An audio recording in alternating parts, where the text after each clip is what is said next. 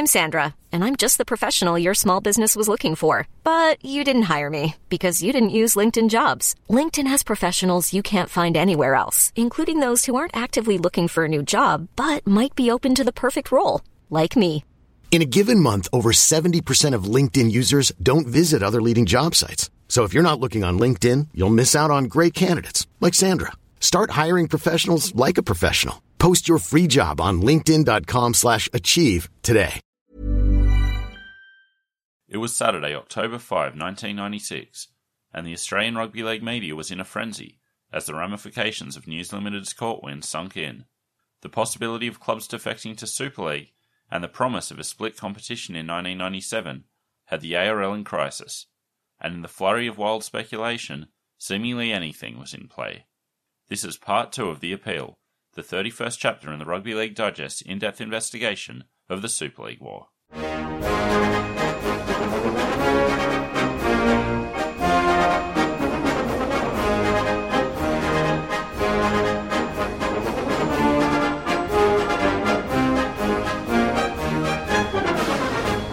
Welcome back to the Rugby League Digest. I'm Michael Adams, here with Andrew Paskin. How's it going, Andy? Mate, I'm wonderful. How are you?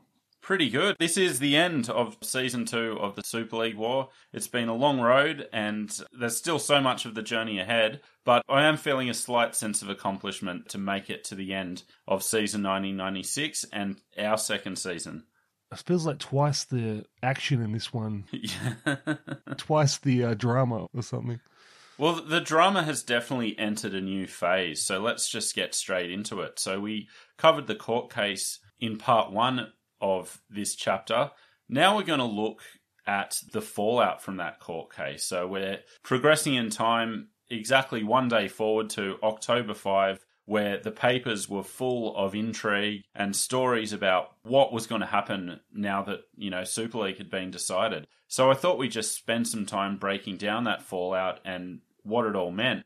And we'll start with the club. So I'm just going to give a little opening setup, just a basic state of the game, how each club was positioned following Super League's successful appeal. So credit to Steve Mascord for this. He wrote a lengthy article on the 5th of October in the Sydney Morning Herald breaking down this very same thing. So I've leaned heavily on that article for this opening segment, as well as, adding my own little thoughts. So, and obviously I want to get yours as well. So I've broken down the 22 clubs now that, the Rams and Mariners were in the fold. So I've broken down the 22 clubs into basically how they were positioned as a result of the court case. So the first category, which I'm not going to talk about at length, is clubs that were in a great position. So this was the Broncos, Raiders, Sharks, Dogs, and Cowboys.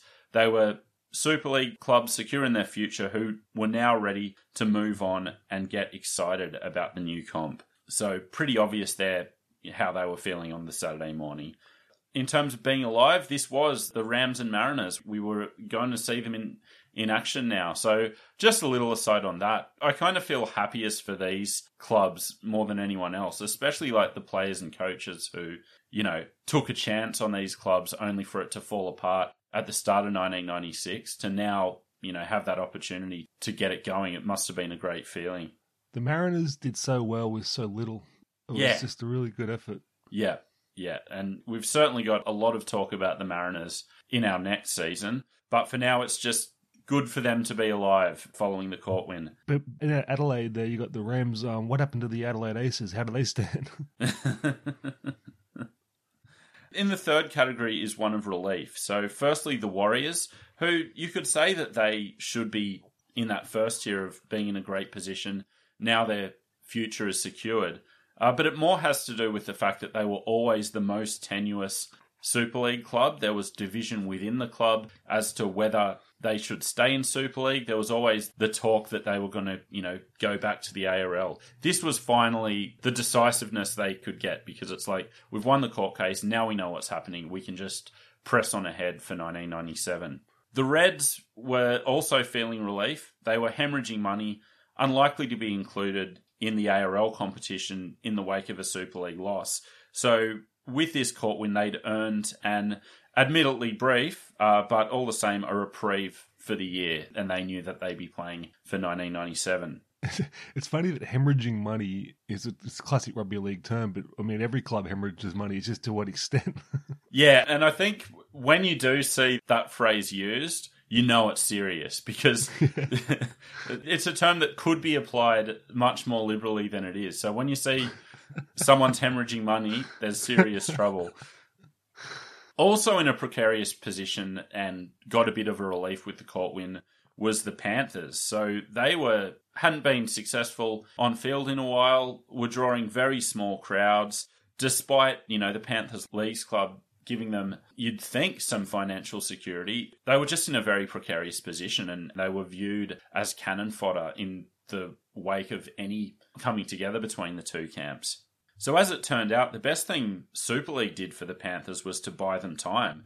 As it turned out, they had a great crop of players coming through, which would ultimately lead to 2003, but were always near the bottom of the scrap heap at this point of the war. Always talked about as, merging with this team or that team, or they're going to be folded in a compromise. So the court win probably for a start saved a merger with Parramatta or, maybe Wests. But basically, it gave them the time to get a more secure footing heading in to the rationalisation at the end of 1997 and 1998. Just on that, I wanted to bring up the one fallacy of the Super League war that gets trotted out all the time, which is that if you're a Sydney club that went to Super League, then you were saved and you were going to stand alone. I think it's easy to think that as that's the way it's happened, but if you're a Tigers fan or a Steelers fan or whoever, and you're just automatically thinking, we should have gone to Super League because we'd still be here now if we had. I think with the Panthers in particular, there's a lot of luck involved in them surviving the war as a standalone club. Like, they were always near the bottom of the criteria and had a few things go their way that helped them. But I think there's a scenario where they quite easily could have gone.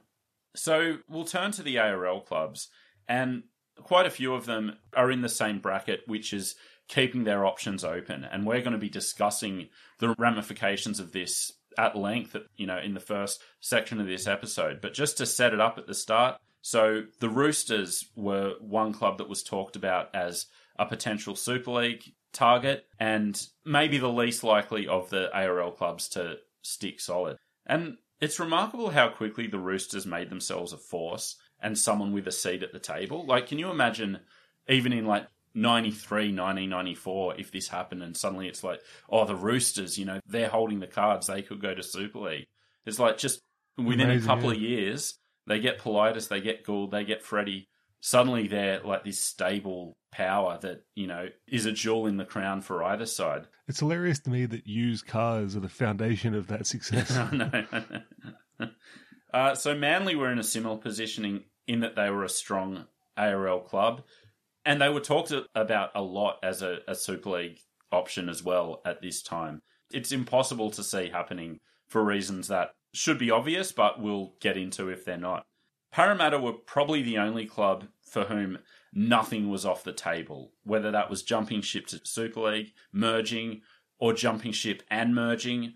It seemed that the Parramatta administration was willing to discuss anything. And I've got to give them some credit for this, like for being one of the few clubs able to see the writing on the wall. So it's ironic that as other clubs were dragged into mergers, the club maybe most willing to engage the idea ultimately stood alone. Norths were also considered a strong Super League target as they were in a good position geographically, were a force on field, and at that moment were considered strong financially.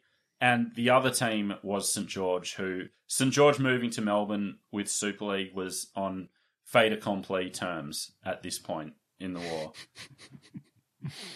There's one club that I've got in a group of its own, and that's Newcastle, and that is in a vulnerable position, which is strange to think of them in this way, given how pivotal they were to the ARL, and obviously with the success of 1997, how much that did to lend the ARL credibility. But they were considered on very shaky ground due to the fact they had poor finances. They had, the vultures circling to poach the Johns brothers and any other decent player off contract. And then on top of this, with the Mariners emerging, they were now considered a viable entity. Well, it's insane that they could be on shaky terms. The one-team town in a rugby league heartland, it's unbelievable. We've talked about it before, but I still can't believe it. I think it was maybe a failure of the media to not predict just how categorically the Mariners would be rejected by the Newcastle public. But I could have told you that as a 15-year-old. Yeah. You know, it's amazing that they thought it would work. So the Knights were obviously a key piece of the puzzle, and the difference between the ARL being the pub comp and still being able to talk about a reach outside of Sydney. But the Knights were considered either they're going to have to merge with the Mariners or something else is going to happen, but they were considered in a vulnerable state. The next lot I'm calling the merge or die category. So you had the Steelers, who were broke, small crowds, little appeal outside Wollongong, and really the time for Illawarra standing alone had passed once they aligned with the ARL in 1995. Which I know we've talked about it before, and it's easy to say if they'd have followed Graham Murray, they would have been in a stronger position. But I do have some sympathy for the Steelers board because they weren't offered a solo franchise in the initial talks. If they'd have signed at that point in April 1995, they probably would have gotten the solo franchise eventually because not enough other teams went. But I don't think they were given enough assurances that this is your path to stay in Wollongong and stay viable. So I don't blame the Steelers board too much, but anyway, this is the position they found themselves in 1996. Tigers and Souths both had no Super League prospects, were on the chopping block for sacrifice if compromise came.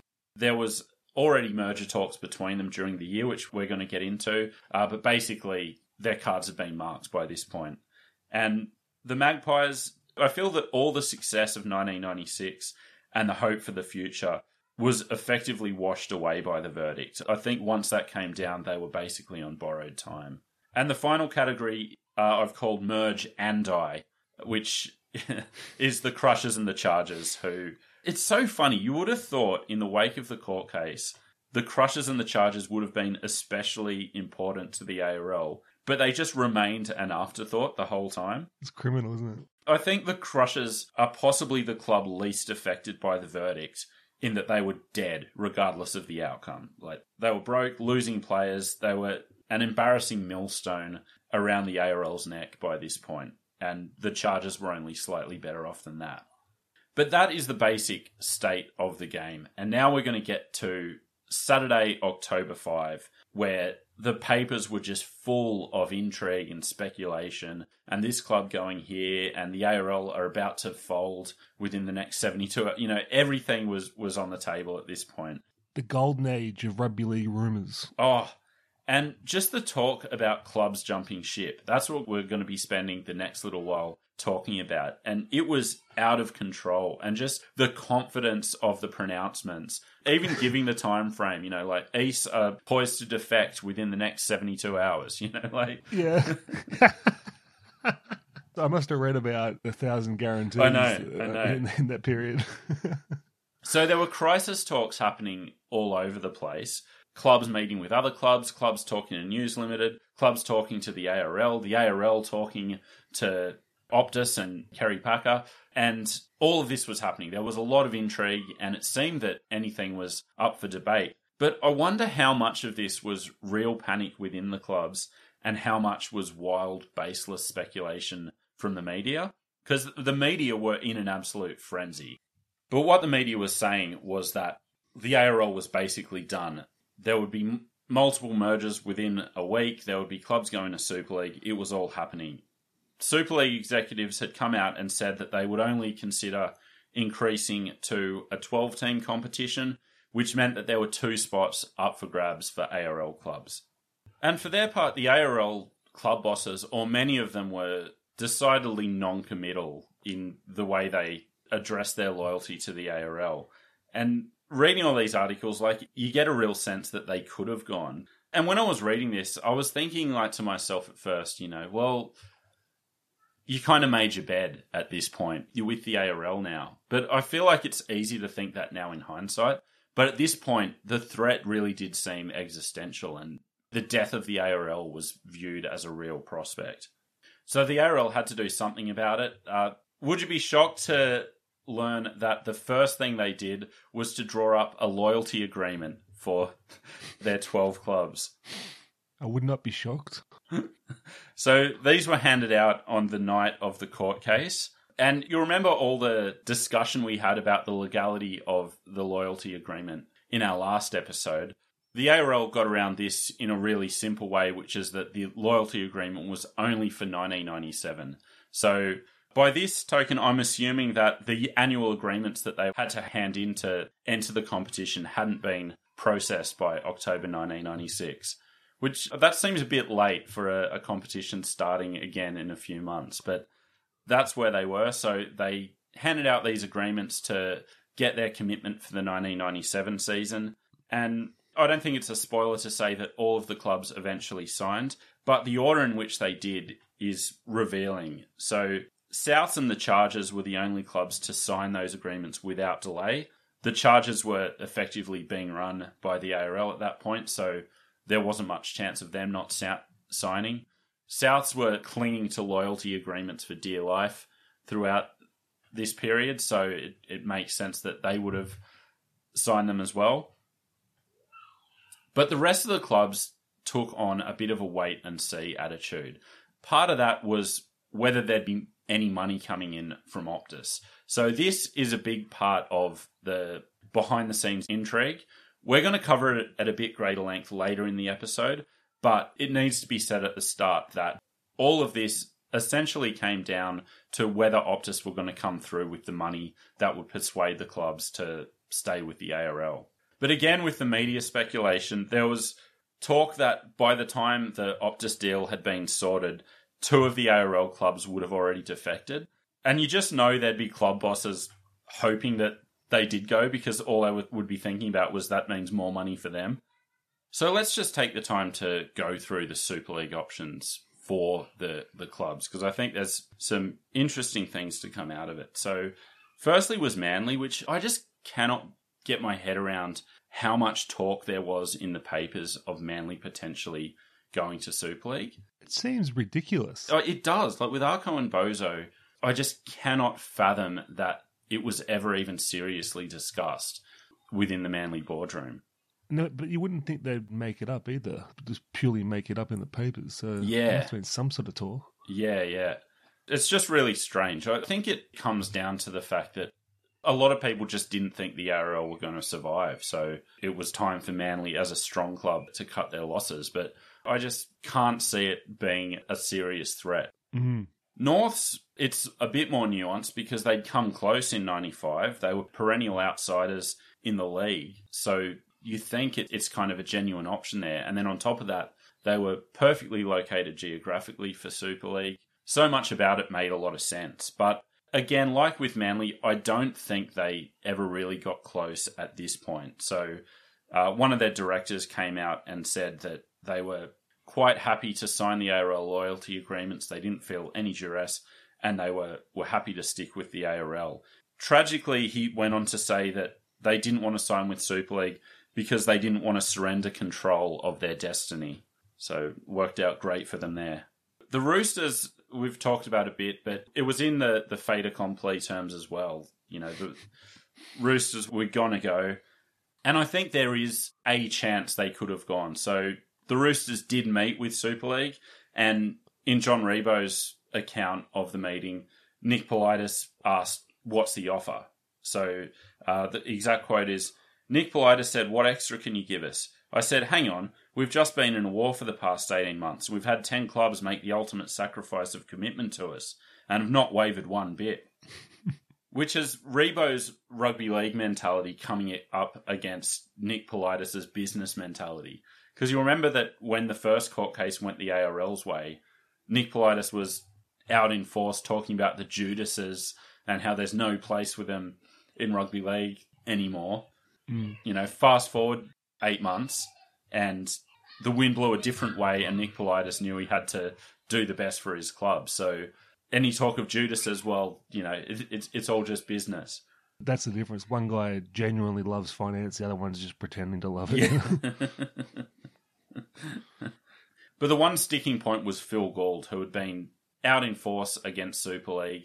There wasn't a clear sense whether he would have gone or whether Super League would have accepted him. So if the Roosters went, it potentially would have been without Phil Gould. The guy's the human sticking point in life. So St George to Melbourne, that was the one that got talked about a great deal. This made a lot of sense to everyone involved. Even Melbourne politicians were welcoming the move because it was a name that went beyond rugby league. It's one of the great what ifs for me. That. Yeah, same. Like, especially as a Dragons fan, I couldn't have imagined a better scenario than what we got in the end. But I do think it's an interesting alternate reality, and I'm quite excited about that idea. Even though in public comments they weren't exactly ringing endorsements of the ARL. So Brian Johnson, the CEO, said, St George wants what's best for its supporters, players and sponsors. We'll be emphasising to the ARL that a compromise should be a high priority on its agenda and will produce the best possible outcome for all parties involved. Privately, though, it doesn't seem that they really gave it serious thought. So Warren Lockwood said that they declined the offer to Melbourne and that was the end of that as far as they were concerned. So that leaves Parramatta as the team that really could have gone. And their statement was even less positive towards the ARL than the Dragons was. So their official statement was, Parramatta is currently an integral part of the ARL.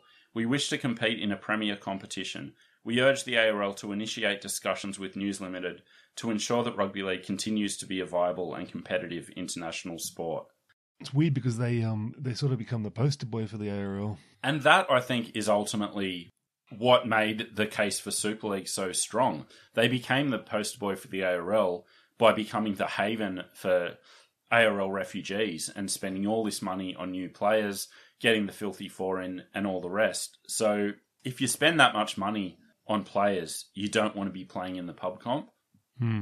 So I think Parramatta had real concerns about what it would mean for them if they stayed with the ARL. And as I said, all options were on the table. So Penrith had put feelers out for a merger, which at that point seemed like Parramatta's only Super League option. So they weren't being talked about as, you know, the fourth Sydney franchise. It was being folded into a Western Sydney merger with Penrith. But then surprisingly, and I think this may have something to do with the fact that more clubs didn't go or weren't really positive in talks with Super League, Parramatta were then offered a sole franchise. So that upset Penrith. So that shows you how close Penrith were to merging or how willing and open to that they were, that they were actually disappointed when Super League handed Parramatta the chance for a solo franchise. The idea that they want to run this premier comp and they've got these suburbs of Sydney as them, it just makes me laugh. Yeah, I mean, it undersells Super League the fact that the Sydney games were played at Belmore Oval, Shark Park and Panthers Stadium, you know. So Parramatta were the last of the 12 clubs to sign the loyalty agreement. They held out for quite a while. Ultimately, it was the Optus money that got them in. So Dennis Fitzgerald said, it's not a bidding war at all. Optus has put forward a very good package, which is acceptable to the Parramatta club. And so with that, they were all in. So they were the only clubs that had a real chance of getting a Super League spot, or at least a Super League spot in a good position. But I do want to spend a bit of time talking about those weak clubs as well. So we've discussed Newcastle already. They were in a no-win situation. The ARL was on shaky ground. They were losing money and players. But if they'd gone to News Limited, all they'd be told is, yeah, well, you can join up with the Mariners, but just so you know, they're running the show. And, you know, we'll take your best players, but that's about all you'll get. So it's surprising that the Knights administration actually discussed willingness to talk to the Mariners. So Ian Burnett said, we haven't approached them and there have been no direct discussions from their end. But if the parties do get together, it will happen above us and we'll be prepared to deal with the ramifications. What we really don't need for the long-term sake of the game is two competitions. And again, with them, it came down to the Optus money. So I think without it, the Knights, as we know them, are gone. But what it did was basically give them a short-term cash injection and security that allowed them the time to see which way the wind blew. And then the rest is history with 1997. With South and Balmain, something that happened earlier in the season is interesting. We didn't discuss it in our 1996 recap, but in May 1996, talk emerged of a three-way merger between the Roosters, Tigers and Rabbitohs. That would have been handful, to have three in the mix. I'd like to see some examples of that working out in like world sport. Mm. It just seems untenable. With mergers, I don't get this part about it. It's like the fans only care about who's on the jersey, what's the name and what's the nickname and the jersey colours. The rest of it is just which board people will have say and power and jobs. Like the fans don't care about any of that. Yeah, exactly. It's like inside the club, they care about their split. They care about how many seats they get at the table. They care about their share of revenue. More often, it's their share of the loss. But regardless, it's what the fans care about is completely at odds with what the officials within the clubs are interested in. So the only way it works is to fold the three into a completely new entity, which I don't know if that would work, but I think it has a better chance than a three-way merger that's the, Balmain City Rabbitohs or whatever, however you want to try to appease three sets of fans. But that's basically the idea of Super League, getting rid of these inner city clubs into a new one. Yeah. So I'm surprised how much media hype there was about this three-way merger because Politis made it clear from the start that the Roosters weren't interested. You can tell by his statement that he was a bit bitter after the Sydney City Saints debacle. He said, "We had a go at that, and we got burned. We've done our bit in that area, so bugger it. No one wants to merge, that's the bottom line. The only way we'll get rationalisation is for the ARL to take a hard line with the clubs that are not financial or not performing. Everyone talks about it, but no one wants to do it because of emotional and traditional reasons." We're always back at square one. Yeah. A year worth of drama and then it's always back to the same issue. No one wants to merge and we need to merge. Yeah. Yeah, so one of the rare instances that Steve Turvey Mortimer got it exactly right with his statement about it. He said, "I hear we're to have a super club formed by an alliance comprising the Roosters, the Tigers and Souths. My experience tells me that they'll talk about it, but they'll never do it because there are too many nests to be feathered, too much pride to be stoked, and too much power to be surrendered." Perfect. And that's what it basically all came down to. So the Tigers were the driving force. They were, at this point, quite willing to consider all the options, whether that was relocating to the Central Coast or to Melbourne or, this merger. Maybe they consider the merger more because they had talks with the president of Gosford RSL about coming to an arrangement to move to the Central Coast. The Gosford RSL general manager, Alan Portis, said that negotiations were in an embryonic stage. He said, "They want to come in with a 50-50 partnership, but they've got no dollars." How is it like a first-grade rugby league club and you're getting rejected by Gosford RSL for not having the cash? But how rugby league is it to say we want a 50-50 split? We're going to bring nothing.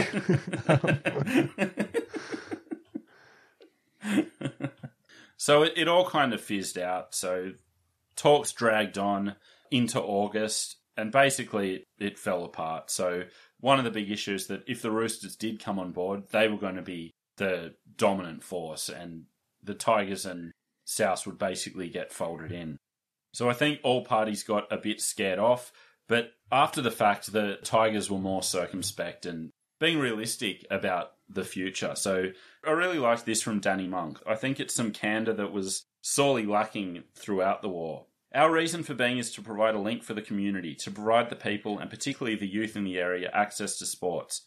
That's how we started in 1908, and it so happened that we ended up as part of the Premier competition, and that was great. But the problem is everyone looks at that as if it's the be-all and end-all, when that's actually only a small part of the reason we're here. What's happened over the years is that has become the central focus. Now what we've got to do is ask ourselves why we're here, and we've got to make sure it's a justifiable response. And the response cannot be just because. So what that means is that maybe we stay in the senior competition, maybe we merge, maybe we relocate, maybe we play Metropolitan Cup." It's just funny when you get these rare moments where club bosses actually talk about the reality and say they're willing to talk to this club and they're willing to do this. Yet when it comes down to it, it's just always so hard to get them together. I'm still amazed they got any mergers done at all. Yeah. To this day. Yeah, like ultimately it had to be shotgun weddings, but it seemed that the Tigers had this realisation at the end of 1996 and We'll cover it as we get towards the mergers and the reunification of the game, but, it feels like they had their eyes on it for a while. But of the other clubs, there's not much to talk about at this point. So there's a lot going on with the Crushers, who are $9 million in debt, but there's too much of that to unpack in this episode. So a time will come when we'll cover their demise at greater length. But basically, the Chargers and the Crushers were both on life support. A merger between them was considered inevitable and their only chance at survival. Illawarra and West basically had no options at this stage. They just had to sit there and wait to see what happened. It surprises me that Illawarra was so down and out, given they're a one-team town. Yeah, they just seem to never be able to get it together in terms of money or fans, really. But they were not considered for Super League at first, and they always seem to just be merger bait. But in all this talk about who was going where, and this club's jumping to Super League, and this club's moving to Melbourne, and these clubs are going to merge, I just wanted to highlight a line, this is another Mascord column, the next day, about the prospect of ARL teams defecting. Defecting would not be easy for any of the ARL teams, regardless of their financial position, because most of their players remain tied to the league. The players' loyalty contracts have not been overturned. If a club was to join Super League, it might be giving up all its players. This seems to me like a pretty significant hurdle to overcome for clubs jumping to Super League. You can't convince the fans to support a whole new roster of throwing together Super League rejects. There's just so many logistical issues that you're going to get by doing this without the players that, I don't think it was ever a realistic proposition. And so much ink was spilled over this. So many fait accompli pronouncements about clubs going. Surely the fact that, journos like Mascot, I think Roy Masters might have mentioned the same thing in one of his columns. Surely the fact that this was being reported, that the players' loyalty agreements hadn't been voided, surely that would be enough to make the media frenzy calm down a bit and say, well, it's very unlikely that a club's going to be able to defect. It's going to mean East going to Super League without Freddie, Para going without the Filthy Four. Those chances seem so slim that it should have been given more weight before writing all these, East to sign with Super League in the next 24 hours articles. That's the common sense approach, but in their defence, it was a time of just the first time for everything. Yeah, I get that. And again, it comes down to the fact that we didn't know if there was going to continue to be an ARL. So I'll give them a break on that respect, but I also feel that this was a real point of journalistic failure in this story. So that was the basic path. So it was assumed within the ARL that the next step was that News would challenge those loyalty agreements. So Rebo came out and said that if a club wanted to join Super League, they'd have to encourage its players to challenge their loyalty agreements, and went on to say it'd be no use a club coming over without its players. It would just be a shell. And there was maybe a hint that News Limited would pick up that legal bill. So David Gallop, who, as a side note, this could be our first David Gallop reference. Yeah, it's been a while. Yeah. Been a while coming. So he came out and said that Super League wasn't interested in challenging the players' contracts with their clubs, but only the ARL agreements. So basically, they weren't going to go to court with some player who decided that he wanted to jump to Super League. They were only interested in, doing something that would either net them a club or, some other thing that would have a significant impact for them. Meanwhile, the courts are going, oh, goody, more rugby league mess. And I think, I'm a legal expert now. I think there's a reasonable case to be made that players who wanted to challenge their loyalty agreements would have been able to successfully do so. I mean, you'd think the dozen players who were promised the Australian captaincy for a start could have filed a class action. 13 captains on the field at once. But basically, it would have meant another court case which would have dragged out throughout the 1997 season. So what happens? Does the club defect with the hope that their players will rejoin in 1998? And what happens to that player in the meantime? Does he have to sit out, or, maybe the club can grant an injunction? But it's just such a tricky legal position to be in that it just makes it so unlikely. And as it turns out, the only player, or the only big name player who could have had his loyalty agreement overturned and then be free to join a Super League club was Rod Wishart. Everyone else was bound to their club contracts. So basically it had to be the club going and the players challenging, or it wasn't going to happen. And just as a side note, Rod Wishart was asked about this, and I love his negotiation skills. So he hadn't re-signed with the Steelers, but he said, it's pretty much cut and dried that I'll be staying with the Steelers. I love that so much about Rod Wishart. There's none of this, I love the club, but I've got to think of my family, and this is my last big contract. It's just, well, I'm not going anywhere, so can we just sign this? No one thinks of their families more than professional athletes. Yeah. It always involves personal greed and windfalls of cash for them, but they're thinking of their families at all times. Yeah. It's funny how it seems to be only at contract time that they really... yeah. But basically all of this intrigue, like so much of this war, was all for nothing because it was always going to come down to the pay TV side of things and what Optus was willing to bring to the party. So almost from the second the court decision came down, the ARL and Optus were locked in talks about a rescue package. And the next day, ARL bosses were out spruiking the fact that Optus were going to be there for the ARL. And so, as was his style, Jeff Cousins was, sticking solid behind the ARL, so there weren't going to be any compromise talks. It was going to be as it always was. And so, perhaps not surprisingly, the ARL bosses were effusive in their praise of Jeff Cousins. So John Quayle came out and said, fair dinkum, he's done it again, this bloke. I love the fact they just speak how they speak and don't put any airs and graces. I know. I stand by my statement. I blame Jeffrey Cousins for so much of this, but I understand where the ARL are coming from. You're going to be quite happy with the bloke throwing money for you to burn at you on a regular basis. And of course, after dealing with Kerry Packer for so long, we can maybe forgive the ARL at that. So at this point, Kerry Packer put in no extra money and then went on to renegotiate for the Super League free-to-air rights. So he was sticking solid with the ARL. So in the end, it was a $120 million rescue package announced that secured the services of all the clubs and seemed to put the ARL on a better footing and, more able to go it alone for 1997. In the wake of all this, Ken Cowley had given an account of the ARL situation, saying that Arthurson had no authority in the ARL because he can't make any decisions of consequence. He's always got to get the approval of Kerry Packer. Arthurson strongly refuted that, but then they asked him, well, if not Kerry Packer, does Optus run the ARL then? And Arthurson said, Optus Vision gave us the additional funding package with no strings attached. So no strings attached as long as Optus gets their 6 games a week, and forget about any compromise that would have been in the best interest of the game. But apart from that, absolutely no strings. No strings to speak of there, mate. Again, I don't want to be too harsh on the ARL, as what else could they do? But it's just so emblematic of rugby league.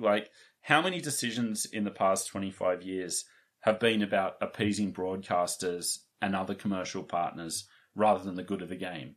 Every single one. Yeah, just about. So, that's the state of things, and I think we all know it.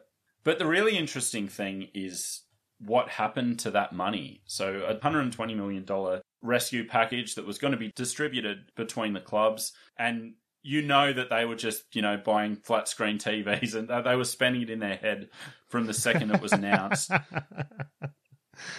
100%. As it turns out, it was a hot issue of debate from the start. The big questions, where was this money coming from and when is it going to get to the clubs? Whether Optus Vision had the money to give to the ARL came up for debate. And that was brought to everyone's attention by Seven boss Kerry Stokes, who was an Optus Vision shareholder, which just in itself... So Kerry Stokes, chairman of Channel 7 part owned by News Limited, he's a major shareholder in Optus Vision at the same time. Yeah. It's just insane. And then it gets crazier because he was in a court action with other Optus shareholders And I don't know the nature of that, dispute, but there was something to do with a $200 million bond that was part of this legal dispute. So Kerry Stokes was arguing that the bond was underwriting the ARL rescue package and went on to say, how could they commit funds they don't have? They must have financial difficulty. And how will they give the ARL $120 million? That's a good question. And why wasn't this a question being asked by more Optus shareholders? Yeah. So Optus lost $410 million in the 1996-97 financial year. You think a sizable portion of that would have been its rugby league investment. You just think this would have been questioned more? Yeah, I mean, that's got Rugby League Club financials written all over it. Yeah, I don't understand it at all either. But regardless, the speculation went on, and I think eventually a few more people did start asking those questions. And at regular points over the next year, there was talk of Optus reneging on that investment. So when the ARL were refused leave to appeal the federal court decision at the end of November, there was talk in the press then that Optus would pull out of the deal. Mid the following year, the Optus chairman, Ziggy Zakowski, was sacked from the job. Presumably that has something to do with the $400 million loss. But I didn't get the exact reasonings for that. But at that point, it was viewed that Optus might cut their losses and adopt a different business model, one that doesn't involve bailing out rugby league clubs on an annual basis. How did a phone company get involved? It's just hysterical. So the ARL, to combat this speculation, did what they've become very adept at and got Optus to sign a loyalty agreement. One day they're manufacturing handsets, the next day they're talking to a bloke about second rowers. It's like, what happened? So the ARL got it in writing in mid-97 that Optus would live up to their end of the bargain and pay out the $120 million over the 4 years or however long the length of that deal was to be. And so a key part of the peace negotiations in 1997 about reunification was to work out how to look after the ARL and the ARL clubs and, what money of this they were owed, and if they weren't getting that from Optus, where would they be getting it? So at that point, the money trail kind of runs dead in my research. So I'm hoping when we pick up the story at the reunification times, I'll have a bit more insight into that. All we need to know at this point is that Optus came in, saved the day, and the washout is that no clubs jump or merge. And I love Arco's comment about the fact that everyone's stuck solid. The News Limited tactic was always to divide and rule, spread stories about particular clubs being on the verge of jumping, and so making other clubs nervous and vulnerable. I'm proud to say that our clubs knocked them back in every single case, with St George lured with the bait of a Melbourne franchise, and Parramatta the last of them declared that they were sticking fast with the ARL. It's like, I don't think loyalty really came into that decision at all. Yeah, that's just false, isn't it? But basically, by October 11, this had all been sorted and the ARL were in a lot stronger position than they were on October 4 and were able to go on with whatever was to come.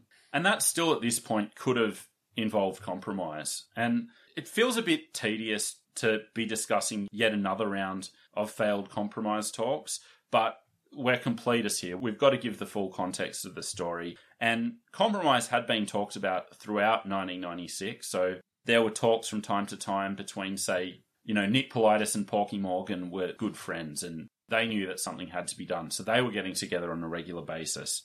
After the court case, there was talk of Lachlan Murdoch and James Packer getting together. So all these talks were going on with the idea that the current situation was untenable. And just as an aside, in the midst of all this, in mid-1996, Andrew Voss gave his vision for a reunited rugby league competition. So he named all the mergers he'd have and how many teams, all the rest. So I don't want to get into that. I just want to touch on the fact that it said, the Voss plan does not ignore the small print, even proposing that the league's new theme song should be The Right Time by the Hoodoo Gurus. So, wrong song, but Andrew Voss on the money. So, another way he was ahead of his time in terms of rugby league. But in the immediate aftermath of the court case, Super League were pretty adamant that there wasn't going to be a compromise. I said in our last episode that they were much more gracious in victory than they had been in defeat. But at the same time, they made it clear that it was going to be the ARL coming to their door, and it wasn't going to be the other way around. It was going to be on their terms. For the ARL, they actually at this point had some cards to play, because I think 2 comps was actually better for the ARL in terms of bargaining power, especially when at this point the only other option was capitulation. But I found this funny, that on the 9th of October, John Quayle was talking about the prospect of compromise and said, "I think it's a matter for discussions. I think over the weekend a number of them have taken place." Giving this optimistic view of a potential compromise. Once the Optus announcement had been made on the 11th, this was John Quayle. "Look, we now have a 12-team competition. We have a financial package. Let's just get on with it. Nobody wanted there to be 2 competitions, but that's what the court wanted. Now's just the time to get on with things and deal with the situation we've been put in." Which I think is just symptomatic of the whole thing, Talk about coming together when the future's uncertain. But once he got the money, it was like, well, screw them. Yeah. But I think 2 comps is the most rugby league way to handle it as well. Like just, double down, burn the game into the ground. Yeah. Out of spite.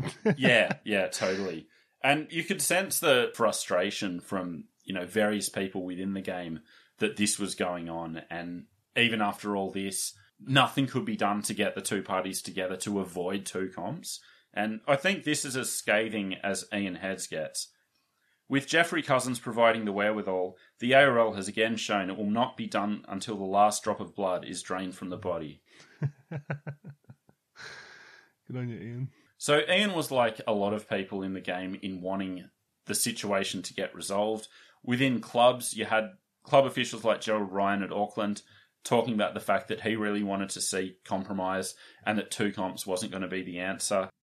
I really like this from Jeff Tuvey. It went beyond the Laurie Daly. They've just got to fix it.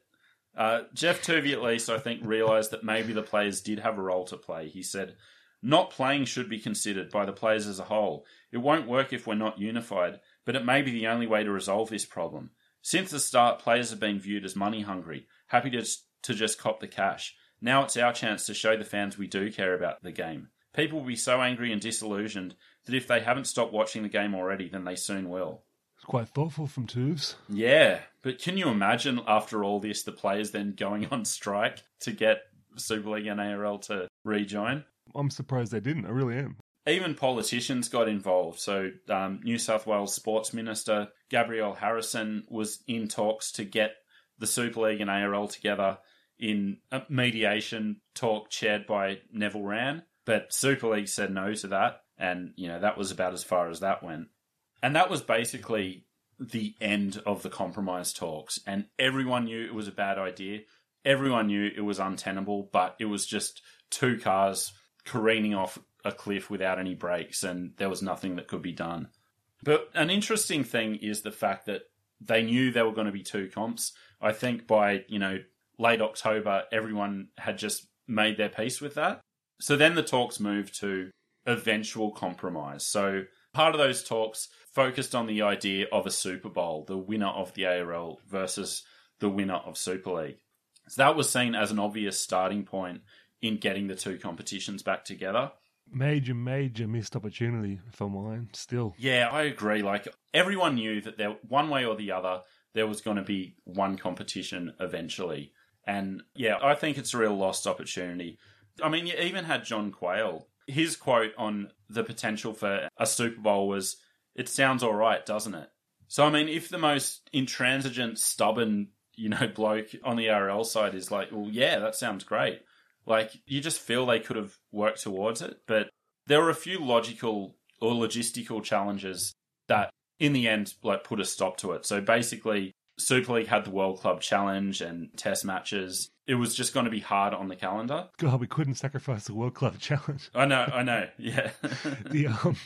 What would have been funny would have been the scrutiny on the ref, though. Like, oh, mate, he's in Super League's pocket. They've called him offside, Yeah. Well, that's funny. It was a Danny Weidler column talking about the prospect of a Super League. It said that the game was unlikely to happen in the near future for 2 main reasons.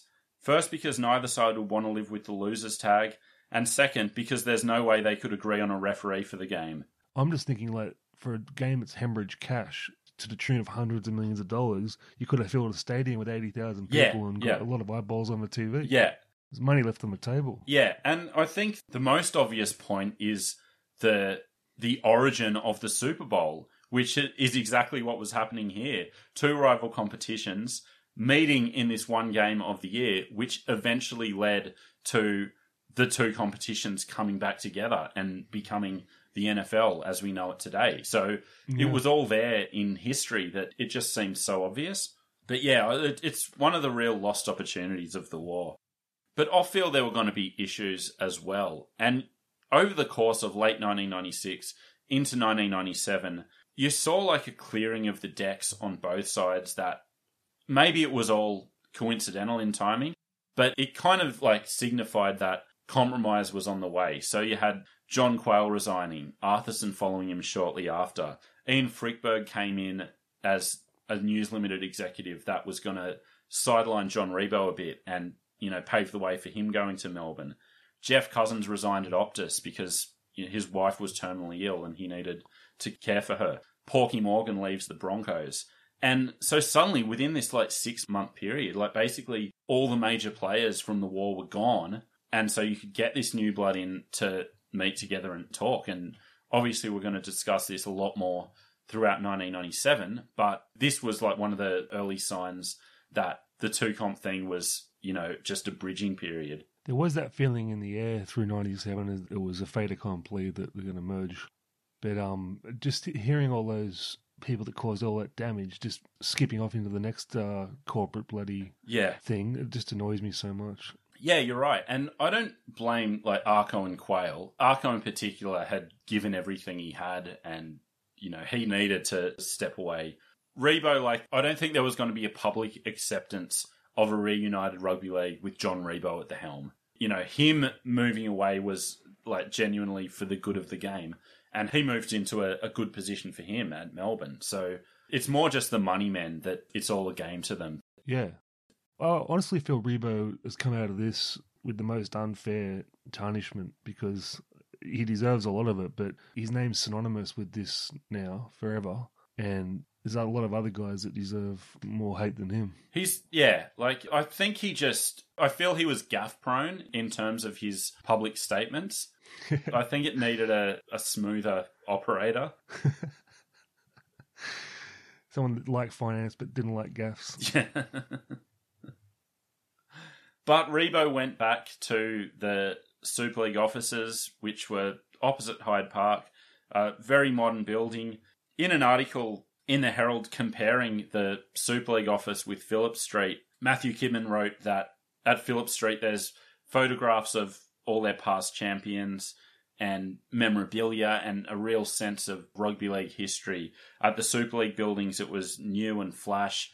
There was E.T., there was Mal Meninga, there was Super League's 18-foot skiff, which I wasn't able to find much more about. So if anyone has the scoop on Super League's yacht, I'd love to know more about that. You remember when 18-foot skiffs was the new Iron Man? It was like the biggest the biggest weirdo sport on TV for some reason. It was pretty much a direct replacement, right? I feel like one year you had the Iron Man on the Saturday Arvo, and then the next year it was 18-foot skiffs. Who is going, you know what? I came for the skiffs of Sava, you know. But so in that office, you had the Super League staff, including Rebecca Wilson, who basically had that whole year to prepare. And Rebo and Rebecca Wilson and others talk about the fact that that year gave them time and gave them the ability to put the competition together that they wouldn't have had if they won the first court case and suddenly it was all on and Super League started in 1996. Which, I don't know, I want to get your opinion on this. On one side of things, they were very lucky. Like, if you consider how half-baked the final product was in 1997, like, how bad would it have been in 1996? Yeah, that's what I was thinking. I think they did remarkably well, given that it was thrown together, the presentation at least. Well, I'm worried about how much thought actually went into the presentation. They had the year to do that. They were talking about the entertainment that they were going to have, and So this is a Rebecca Wilson quote. If we'd started in 1996, booking acts would have been a nightmare. But now we can talk about seriously good international acts and be seriously in the hunt for them. So you had a year to be seriously in the hunt for these, seriously impressive international acts, and you end up with Chubby Checker. I mean, I don't know how busy Chubby was in 96, but... When you're in a bidding war with Rudy Hill RSL... This El Dorado in rugby league administration for entertainment. Yeah. This mythical entertainment that's gonna fill stadiums. We only want to watch the game. No one cares about Birds of Tokyo. Well, this... Doing 3 songs in a windy stage. I saw Culture at Belmore Oval in 1994, and I beg to differ. They made all the difference. But... but this was my counter to that. Would it have been the case that the shorter turnaround may have actually helped them? So not having the time to put together an expansive World Club Challenge and less focus on these great international acts and more focus on right, let's go. Let's get this competition happening. It may have actually worked in their favour to have less time to think about all these grand ideas. I'm a subscriber to that theory. You got less time for rugby league minds to percolate in insanity, and then you just get the football on the ground. So that was Super League. They were ready to go, and we're going to talk a lot about Super League in our next season. But now let's look at the ARL and what their future held. So they were left with no choice but to really push hard on the fact that they were the traditional competition that was going to be weighted heavily towards Sydney, which for obvious reasons they had no other option but to go down that path. Jeffrey Cousins was touting it as not a problem. He said, I've spent most of my life looking at TV ratings. I've been doing it for 30 years now, and I know what rates. It ain't Perth playing Auckland. Because, you remember all those ratings poison matches between Brisbane versus Canberra in the 90s? Yeah, what rates is the block and 20-1? But at least Jeff Cousins was selling his product, and I can't blame him for that. I think Alan Jones went a bit over the top with his statement. He said this was just after Parramatta had announced that they were sticking with the ARL. The ARL, with the Parramatta decision, have returned to an almost exclusive Sydney competition, hopefully promoting almost tribal rivalries of an old-fashioned variety that created standing room only at the SCG in the 60s and 70s. There will be teams from geographical divisions of Sydney. They'll have good administration and good players, and the ability to bring back traditional supporters. The decision last Friday may well have been the best thing for rugby league in some time. Talk about rose-coloured, Jesus. I love that standing room only at the SCG in the 60s and 70s. What about the 3,000 people that were turning up in the 80s? Yeah. The propaganda of the tribal rivalries, it goes way too far. And I don't know how you could possibly make that statement at the end of 1996. Being the football director of Souths, who had 7 games under 5,000 or something ridiculous in that season. It was clear that that tribal thing was, if it ever was true, it was certainly not true at this point in time. But interestingly, Jones's old team, Balmain, had gone back to being Balmain. So the Sydney Tigers experiment was over. They ditched Parramatta Stadium for Leichhardt. And I think this was largely coincidental. I think it's more that the fans didn't like it. No one was going to Parramatta Stadium. Everyone was still calling them Balmain. So they might as well just go back to what worked. But it's just really interesting that it happened at this time when the ARL was really leaning in to the tradition. Suddenly you had a foundation club return to its spiritual home and its traditional name. But also, I mean, this tribal thing, it's like the knockabouts in inner city, Redfern, were no longer there. It was multi-million-dollar terrace houses owned by finance consultants. It's like... Yeah. And it's going to get worse, so... Yeah. There's no future in it. And the ARL had trumpeted that with bringing the 4 new teams in for 1995. So, again, it's Alan Jones, so there's always going to be, something obnoxious. And really, it was the only card they had to play, but leaning heavily into the tradition probably helped the ARL in terms of legacy by like really hammering that home at every opportunity. It was much easier to sell 1997 as a continuation, as the official season for 1997. And, you know, that makes the Super League season a footnote. I remember watching both comps as a kid, and I still only wanted to watch good teams. I like watching Manly, I like watching North, Newcastle. Didn't matter that they were ARL, but I didn't want to watch Balmain, you know, Souths putting out substandard teams, you know. Yeah, and on the other side, I didn't want to watch North Queensland, you know. Yeah, exactly. So within the two comps, you had about 10 good teams, and the fact that half of them weren't playing the other half was going to be a big problem. But that's all for future discussion. We have to leave this episode and this series on a pretty sour note, and that was, you know, the game had never been in a worse position. So it's quite heartbreaking. Jack Gibson being quoted on everything that was happening. He said, "No one cares anymore, and whether it's sport or whatever it is, you've got to have people caring. This whole thing's been a bonanza for everything but rugby league. The game can't recover." Tragic. But I'm going to give the last word to Steve Mascord, who wrote about the court case with a note of optimism. So I'm going out on this just for a vision of what could have been, or, you know, maybe the best case scenario that was never going to happen. But, you know, there was some hope at this period in 1996. He wrote, "As the turbulent month gets more turbulent, we're once again close to a pretty good outcome for rugby league.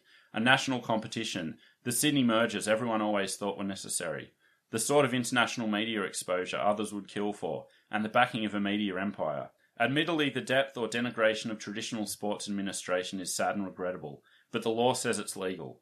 Heavens above, if things developed a certain way over the next couple of months, we might even be able to sit back and look at the torment of the past 2 years as a necessary evil." Nice and positive, Steve-o. I think that speaks of what's been evident like all throughout our series, and I'm sure will continue to be evident next season, and that's just the sheer amount of missed opportunities and the number of ways that things could have gone a different way that could have been beneficial for the game. Agree. I tend to think of the optimism reflecting on this series 2 of the RLD Super League War, just the unbreakable spine of rugby league. We're going to talk about it next year, how bad 97 was, to come back in 98, the NRL rising like a phoenix from the ashes. It's rugby league's unbreakable spirit. Yeah, we survived the Super League War. We survived the Raiders Aussie Mail jerseys. We're still here. Still feeling the effects of that, mate. But that's where we are. So that brings us to the end of our second season. It's not exactly the season we've planned. It's been a hard year internally and at the world at large. So we didn't get through everything we thought we were going to. But the positive to that is my research is actually quite a bit ahead of the game for next season. So hopefully we'll be able to deliver on a more regular basis next year. But want to thank everyone for all your support. So much great discussion, and I don't know, I'm really proud of what we've put out, so I hope everyone's enjoyed it as well. Well, I want to thank you on behalf of the listeners, mate, because your research in this series has gone up another level from the already amazing season 1, so I'm just so excited for season 3. Yep. And we're going to end on a happy note there at least.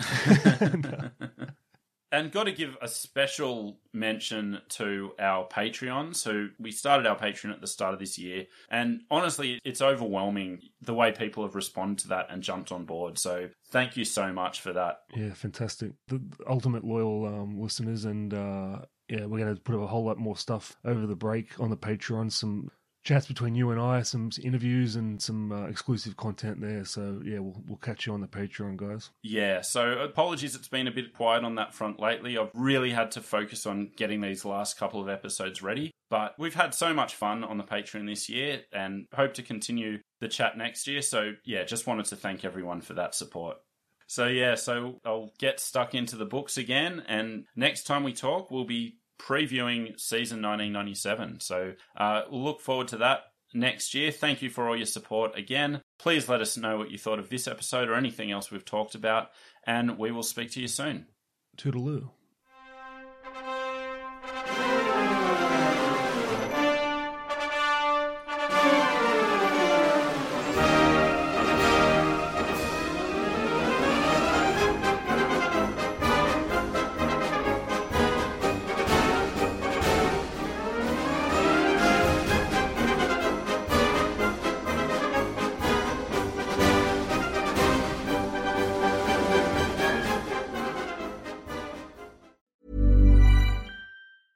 Hey, it's Paige DeSorbo from Giggly Squad. High quality fashion without the price tag. Say hello to Quince.